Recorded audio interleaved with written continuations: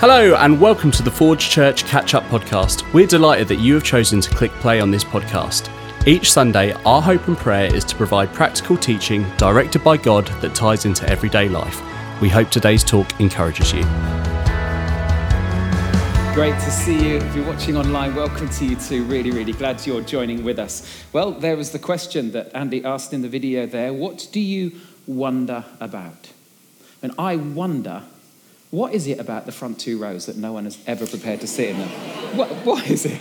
No matter what, isn't it? Because it could move. I just want to get one of those conveyor belt kind of seating, which suddenly, all of a sudden, the people at the back are suddenly moving forward and more seats are popping up behind. No. What do you wonder about? I mean, do you ever go, as was kind of demonstrated within the video, go outside at night and you look up and you wonder, is there an end to what we can, to the universe? Or does it just keep on going? Do you wonder? I wonder whether we will ever have people living up on one of those planets. Do you ever wonder if there is life out there somewhere? Maybe for some of us here, that's not our wonder, but you know, some of the best stories are ever written and told because someone starts with an idea and then wonders where that idea could lead to. And so you get the most amazing stories that you can sit and to read because people have wondered. Have you ever wondered about where technology is going to go? I mean, just have a look there. You see, we used to have one of those phones on the left, and it was the only phone that we would have in the house when I was growing up. It was impossible to have a private conversation because it was in the living room. And so if you had a girlfriend ring up or anything like that, it was a nightmare.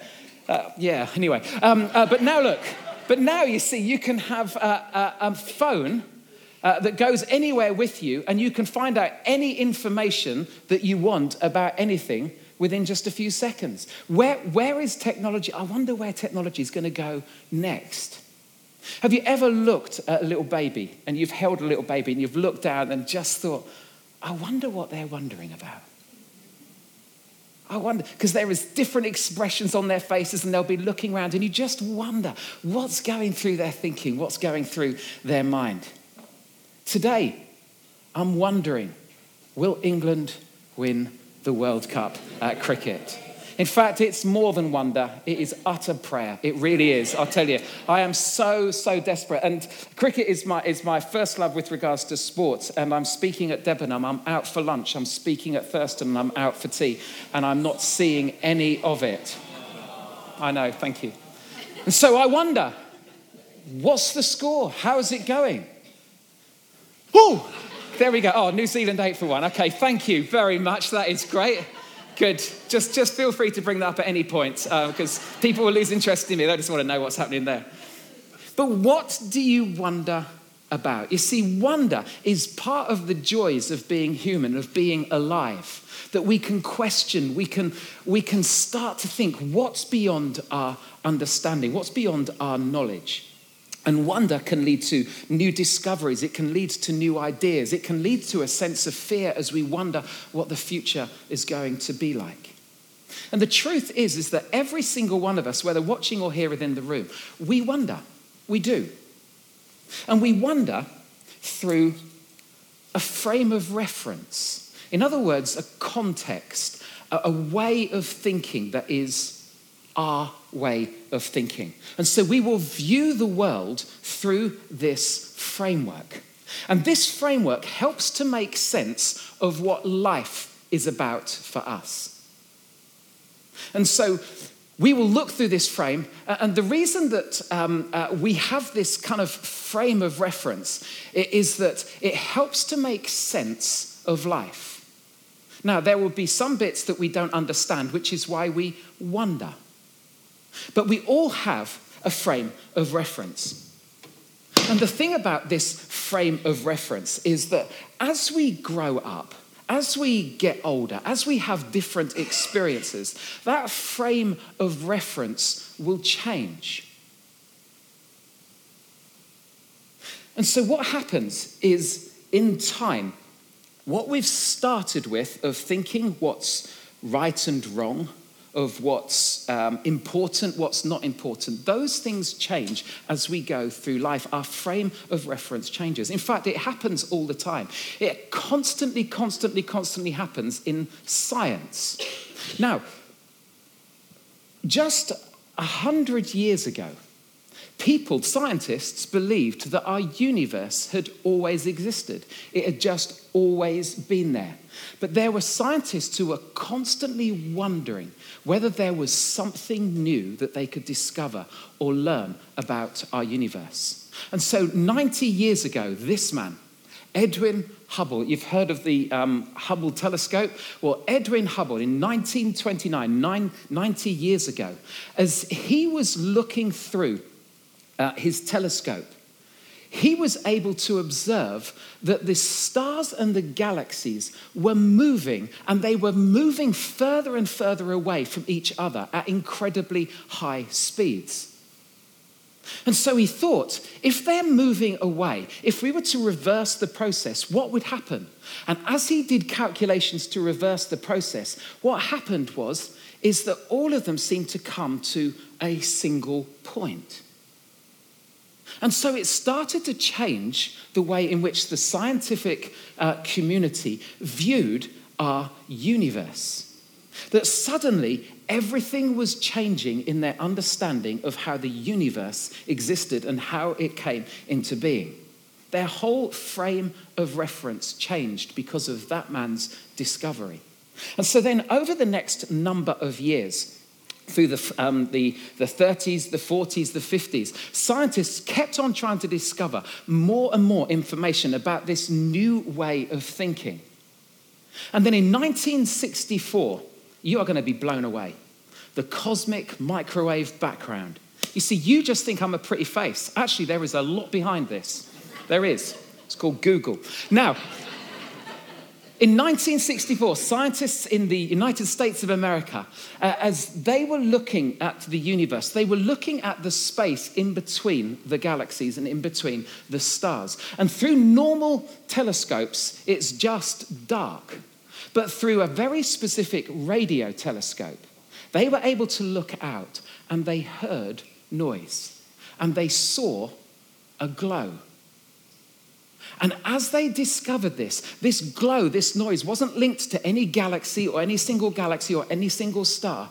And as they explored more, they came to the conclusion that it was this relic microwave, this radiation that's found within the universe that indicated that everything came from a source, from what we now know as the Big Bang Theory. Now, lots of people would dispute that, but what you can't dispute, it was a great TV program, wasn't it? I mean, you just have to be able to say that. Something good came from it anyway, didn't it? But the reason why I'm saying this, is that the idea suddenly that the universe had a beginning, it created a brand new framework that scientists were operating from. And what it did, it brought a brand new set of problems, a brand new set of questions, an awful lot of wondering, and different things to wonder about. Now, you and your frame of reference will, over time, have changed. But we all have a frame of reference that helps us make sense of the world, and it helps of life, and it helps us make decisions that make sense to us. Now, whether you've ever stopped to consider what your frame of reference is, it might be very muddly, you might not even have thought about it, but you have one. And it determines what you believe, and it determines how you should behave, not how you behave, but how you should behave. And it determines where we can gain hope from. And actually, for many of us, to start with, our frame of reference is inherited. Normally, it's our parents or the people who brought us up invest in us and shapes and forms our frame of reference of how we view the world. And so, here we go, look. For me, I had a religious frame of reference. I was brought up within a Christian family to believe in God. I don't ever stand out, look at the stars and wonder if there's a God. I don't, because God is already my frame of reference. For some of you, you might not have had a religious. You might have had a moralistic upbringing where basically live how you like as long as it doesn't hurt anyone else or any other animals. It might be that you've had a scientific upbringing where it's logic. There has to be logical answers to the questions that we have. And so you approach life in a very logical way. It might be that you've grown up, it might not have been mentioned as karma, but you know that everything happens for a reason. Yeah, you might have heard your parents say that, and so you've adopted it. You've taken that on board. Everything happens for a reason. Maybe it's fate. Nothing happens for a reason. It just happens. Maybe it's opportunistic upbringing where your parents have said, you've just got to look after number one. No one else is going to look after you, so you make sure you do the best for yourself. All of us will have a frame of reference that we will have inherited from those that have brought us up. And as children, we adopt it. As we go through teenage years, we definitely adapt it, don't we? And then when we enter adult life, we either realize that our parents were wiser than we thought when we were teenagers, and we kind of re-adopt it, or we abandon it for something else. When it comes to faith, if we've been brought up, or if we have adopted at some point a faith framework, and then life doesn't make sense through that framework, I tell you, it is so disturbing, it is so unsettling, and it leaves us wondering. And for some people, it leaves us wandering. They wander away from faith. This is so true for teenagers. Teenagers, as they head off to uni, especially if they've been brought up in church and been part of some kind of Christian family, that while they're at home, they're protected, they're encouraged to go to church, they have their Christian friends at church. And then the new world of uni happens, and suddenly they're living away. Suddenly there's this new choice of friends, and many of those might not have anything to do with faith. There are new thinkings and learnings that through the studies that we're doing that makes us question some of the things that we've brought up believing. There's no accountability for parties, for relationships, for drink. And so suddenly the old framework, the old religious framework that we've grown up with, suddenly doesn't seem to be quite so appealing anymore. Doesn't seem to appear to be that much fun. And so what so often happens is that teenagers going into their 20s will slowly wander away from faith. I want to ask the question this morning, and over these next 3 weeks, we're going to be exploring. Next week, of course, you'll have to watch on Catch Up from Thurston because we're not covering this over at Athlington. But the question today is this: what do we do when life doesn't make sense? When life doesn't line up with our frame of reference? Because that's what this series is all about. What is it that we wonder about? So today I want to focus on a character within the New Testament, a man whose experience and understanding didn't match up with his frame of reference. And I want to see how he and how Jesus responded and approached that situation. So the character that I want us to be looking at is a man called John the Baptist. Now, John was a cousin of Jesus, and his role as he grew up was to pave the way for Jesus when Jesus started his ministry. And so what he would do is that he would go out and he would preach, and he was a very, very outspoken man. And he would have a number of followers who would be with him. And he would tell people to turn from their sin. He would baptize people in the River Jordan. He would do all of these things. And then when Jesus came along, it was almost as if he says, at last, everyone, look, I've just been getting ready for this moment. Here he comes. And in fact, one of the Gospels, one of the writers of the story of Jesus, he writes and says, John said, this is the Lamb of God who takes away the sin of the world. This is how he welcomes Jesus to say, this is your Messiah. And John baptizes him. And then he carries on preaching. And as I said, he was really outspoken. So he would speak out against the religious leaders for their hypocrisy. And the religious leaders really did not like John very much. But it also got him into big trouble. Because there was a ruler of the time, and his name was Herod. And Herod, he got really naffed off with John the Baptist. Because Herod was married. He was married to one of his enemies' daughters. And he did it for political reasons, to try and keep the land at that time kind of safe. But he hadn't married out of love. He'd only married out of political reasons. And then Herod hits this problem because he falls in love with another lady. And her name is Herodias. So it's Herod and Herodias. And he wants to marry her, and he wants to build her this really big palace. But there is a problem because, of course, he's married and she's married. In fact, she's married to his half-brother, whose name is Philip. What's even more confusing is that she is the daughter of one of his half-brothers as well, because their dad had 43 children from 10 or 11 wives. Okay? Now, if you think you're in a family muddle, okay, you're identifying with this already, aren't you? And so basically it was this, that if Herod married Herodias, she would be his wife, his niece, and his sister-in-law. It's true. If she had children, she would be their mother, their aunt, and their cousin. Now, you see, that is called blended family, don't you think? Yeah? And he proposes to her, and she says yes, so they get married. And John hears about this, and he speaks out against this marriage, and Herodias hates John for it. And so Herod arrests him and puts him in prison, but he doesn't kill him because he's kind of fascinated by this man. And so we find in the story, John is sitting in prison, and this is how Luke records it. The disciples of John the Baptist, because he still had followers with him, told John about everything Jesus was doing. So John called for two of his disciples, and he sent them to the Lord, that's Jesus, to ask him, "Are you the Messiah we've been expecting, or should we keep looking for someone else?" Now, John is the one who had said, the Messiah is coming. In fact, here he is, the Lamb of God who takes away the sin of the world. He had proclaimed that, and then here he is in prison, and he's wondering. Is he the one? Things are not working out as I'd expected here.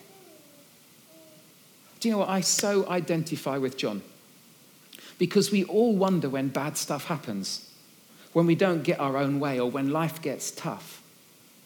I mean, I remember wondering if God would do something with Sarah's cancer diagnosis. I remember praying for it, and I remember wondering, God, will you do this? You will have done the same. You will have wondered about God if illness or disability has hit, or if you've lost a loved one, or if you've lost your job, if you're hugely in debt, if you've had a relationship breakdown, if you've had an emotional, a mental health breakdown. And you will have wondered where God is, why he doesn't act, and does he really love me? Why do we wonder? Well, it's because it's outside our frame of reference. Our frame of reference nearly always doesn't include bad stuff happening to us. We don't include that very easily, so we struggle. And we wonder, and we doubt. And it's why some people not just wonder, but wander away. So what was John's frame of reference? Why was he starting to question about Jesus? Well, John lived by what's known as the Old Testament, which is the writings before Jesus came. And there was a prophecy about the coming Messiah. Jesus, in fact, read part of this prophecy. And the prophecy was found in Isaiah, and it goes like this: "The Spirit of the Sovereign Lord is on me, because the Lord has anointed me to proclaim good news to the poor. He sent me to bind up the brokenhearted, to proclaim freedom for the captives," and here it comes, "to release from darkness for the prisoners, to proclaim the year of the Lord's favor and the day of vengeance of our God." Where is John? He's in prison. What did the Messiah come to do? Oh, it was to release from darkness for the prisoners. If there was anyone who was a prime candidate for Jesus to set free from prison, it would be his cousin and the one who's paved the way for him. But it wasn't happening. There was John, who had preached and preached time and time again the day of vengeance, where God's judgment was going to come. And that's what he was expecting Jesus to do. And Jesus hadn't mentioned it once. In fact, when Jesus quoted those words about himself, When he first started his ministry, he didn't even include that last little section of the day of vengeance. See, John, things weren't working out as he had expected. And what's Jesus' response to John's wondering? Here we go. This is how it's recorded. Luke writes it this way. At that very time, Jesus cured many people of their diseases, illnesses, and evil spirits, and he restored sight to many who were blind. Then he told John's disciples, go back to John and tell him what you've seen and heard. The blind see, the lame walk, those with leprosy are cured, the deaf hear, the dead are raised to life, and the good news is being preached to the poor. Jesus never said, go back and tell John, I am the one and only. Because Chesney Hawkes was going to do that about 2,000 years later, and Jesus thought that's too embarrassing.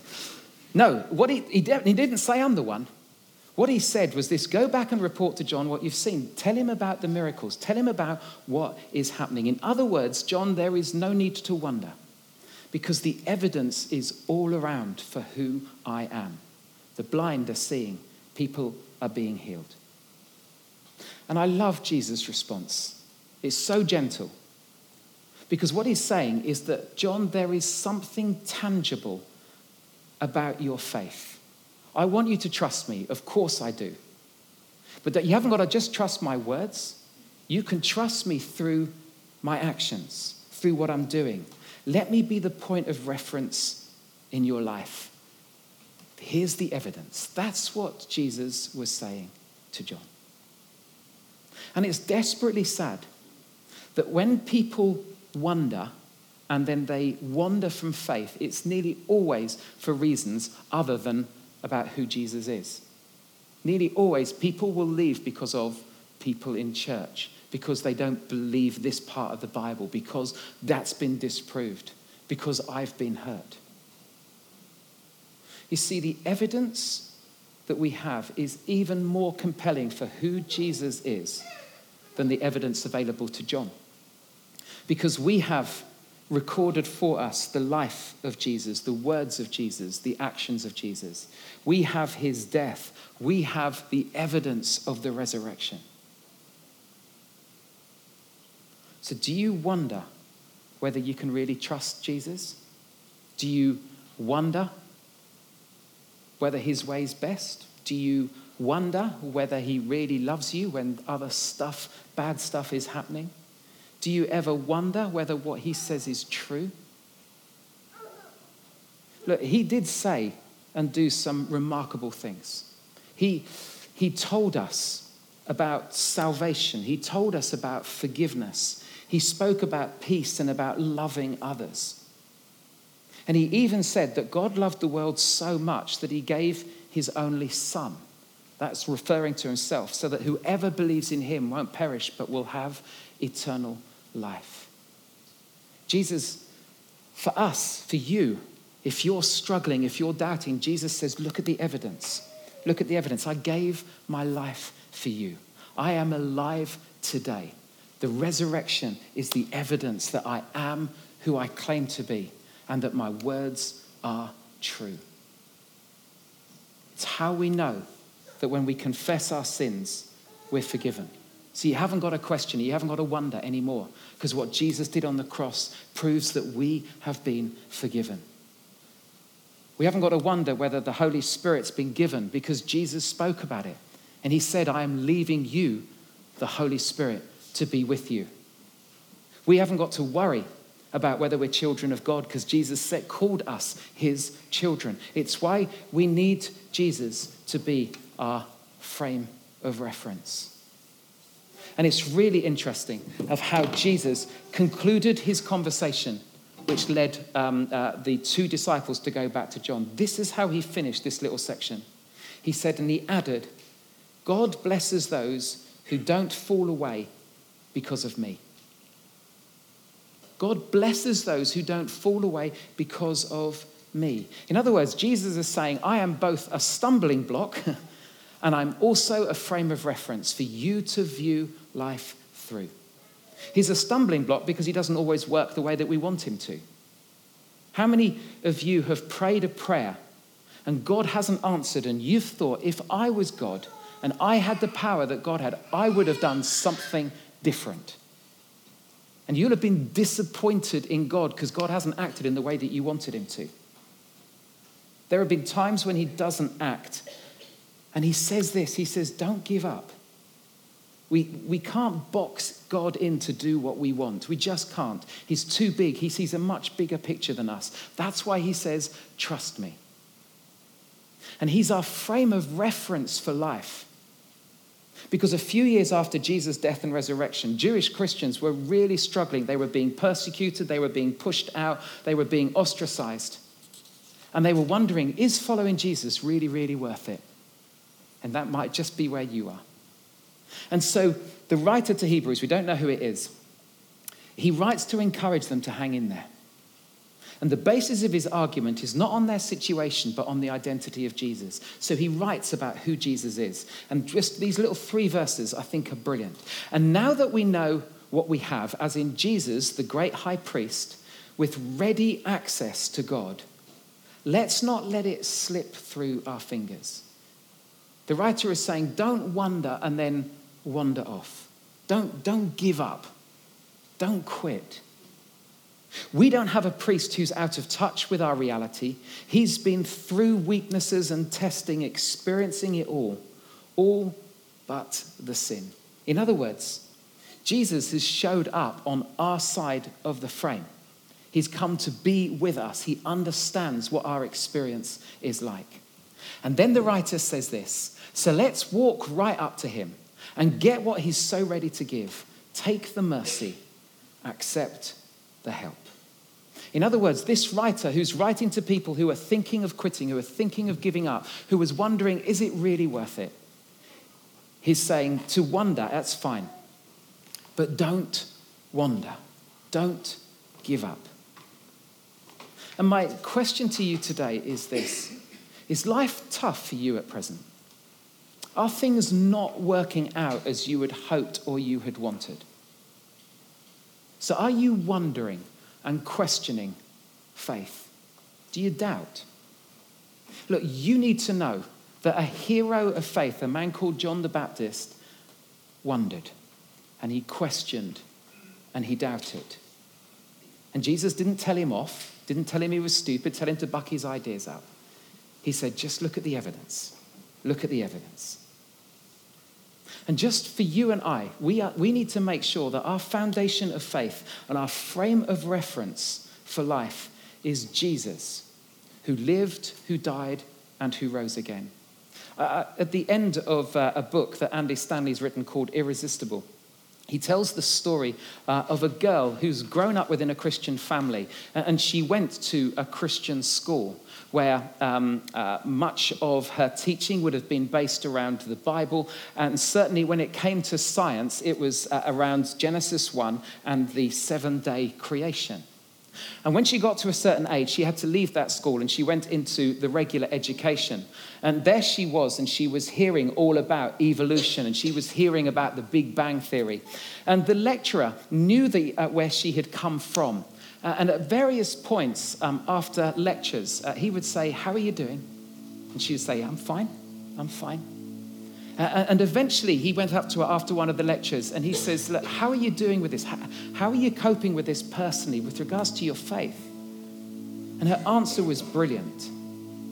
She said, I find it all fascinating, but it has nothing to do with the foundation of my faith. And she was right, because she's a smart girl. That our faith is not based on a literal Genesis 1 account. Our faith is not based on an answered prayer once. Our faith isn't based on being part of a church community. All of those things, if that's what we do, we will have struggles trying to answer so many questions, which is why our faith comes down to a person. It's Jesus. Jesus is the one who will make sense of life, who will give us the direction that we should take in life. The writer to the Hebrews says this: fix our eyes on Jesus, the author and perfecter of our faith. Because the foundation of our faith isn't a book or an answered prayer or even faith in faith. It's not. It's in Jesus. And Jesus says, don't give up. Don't give up. So if you're facing a hard time, wonder. Of course you can wonder. What will God do? How will God work in this situation? You can wonder as much as you like. But please don't wonder. Because we have to keep our eyes fixed on Jesus, the one who lived, the one who taught, the one who did miracles. More importantly, the one who died to demonstrate his love for you and me, to take our sin on himself. And then even more extraordinarily, as we have sung this morning, how he conquered death, that Jesus is alive today. That's why we have hope. My hope is found in nothing less than Jesus' blood and his righteousness. That's a line of a song that we used to sing here. And it's true. That's where our hope is found. What did Jesus say? God blesses those who don't fall away because of me. So I want to ask that we stand together, please. Because I would like to pray, because I honestly believe there are some of you here who will have at some point, or even watching online, at some point you had a strong faith, but you've wandered from that. Because you've wondered and then you've wandered. And today God is wanting to call you back and to say, don't look at what the church did to you. Don't look at what the arguments that you got into about understanding the Bible. Look to Jesus, the author and perfecter of our faith. Let me pray. Lord, we recognize that at times life is complicated and it's confusing and it's really hard to make sense of. And yet I thank you, Jesus, that you came to be that point of reference for us to know that we can be forgiven, that actually following you is the best way to live, to turn our back on stuff which is wrong and to follow you. Lord, would you shape how we view life from now onwards? And Lord, for anyone who's struggling, who's wondering at the moment where you are, Lord, would you help us to fix our eyes on Jesus, who for the cross that was before him endured such pain, went through the cross because of the joy that was set before him. Lord, that joy being that we can know you. Thank you, Jesus, that you have done that for us. Help us to fix our eyes on you. In Jesus' name. Amen.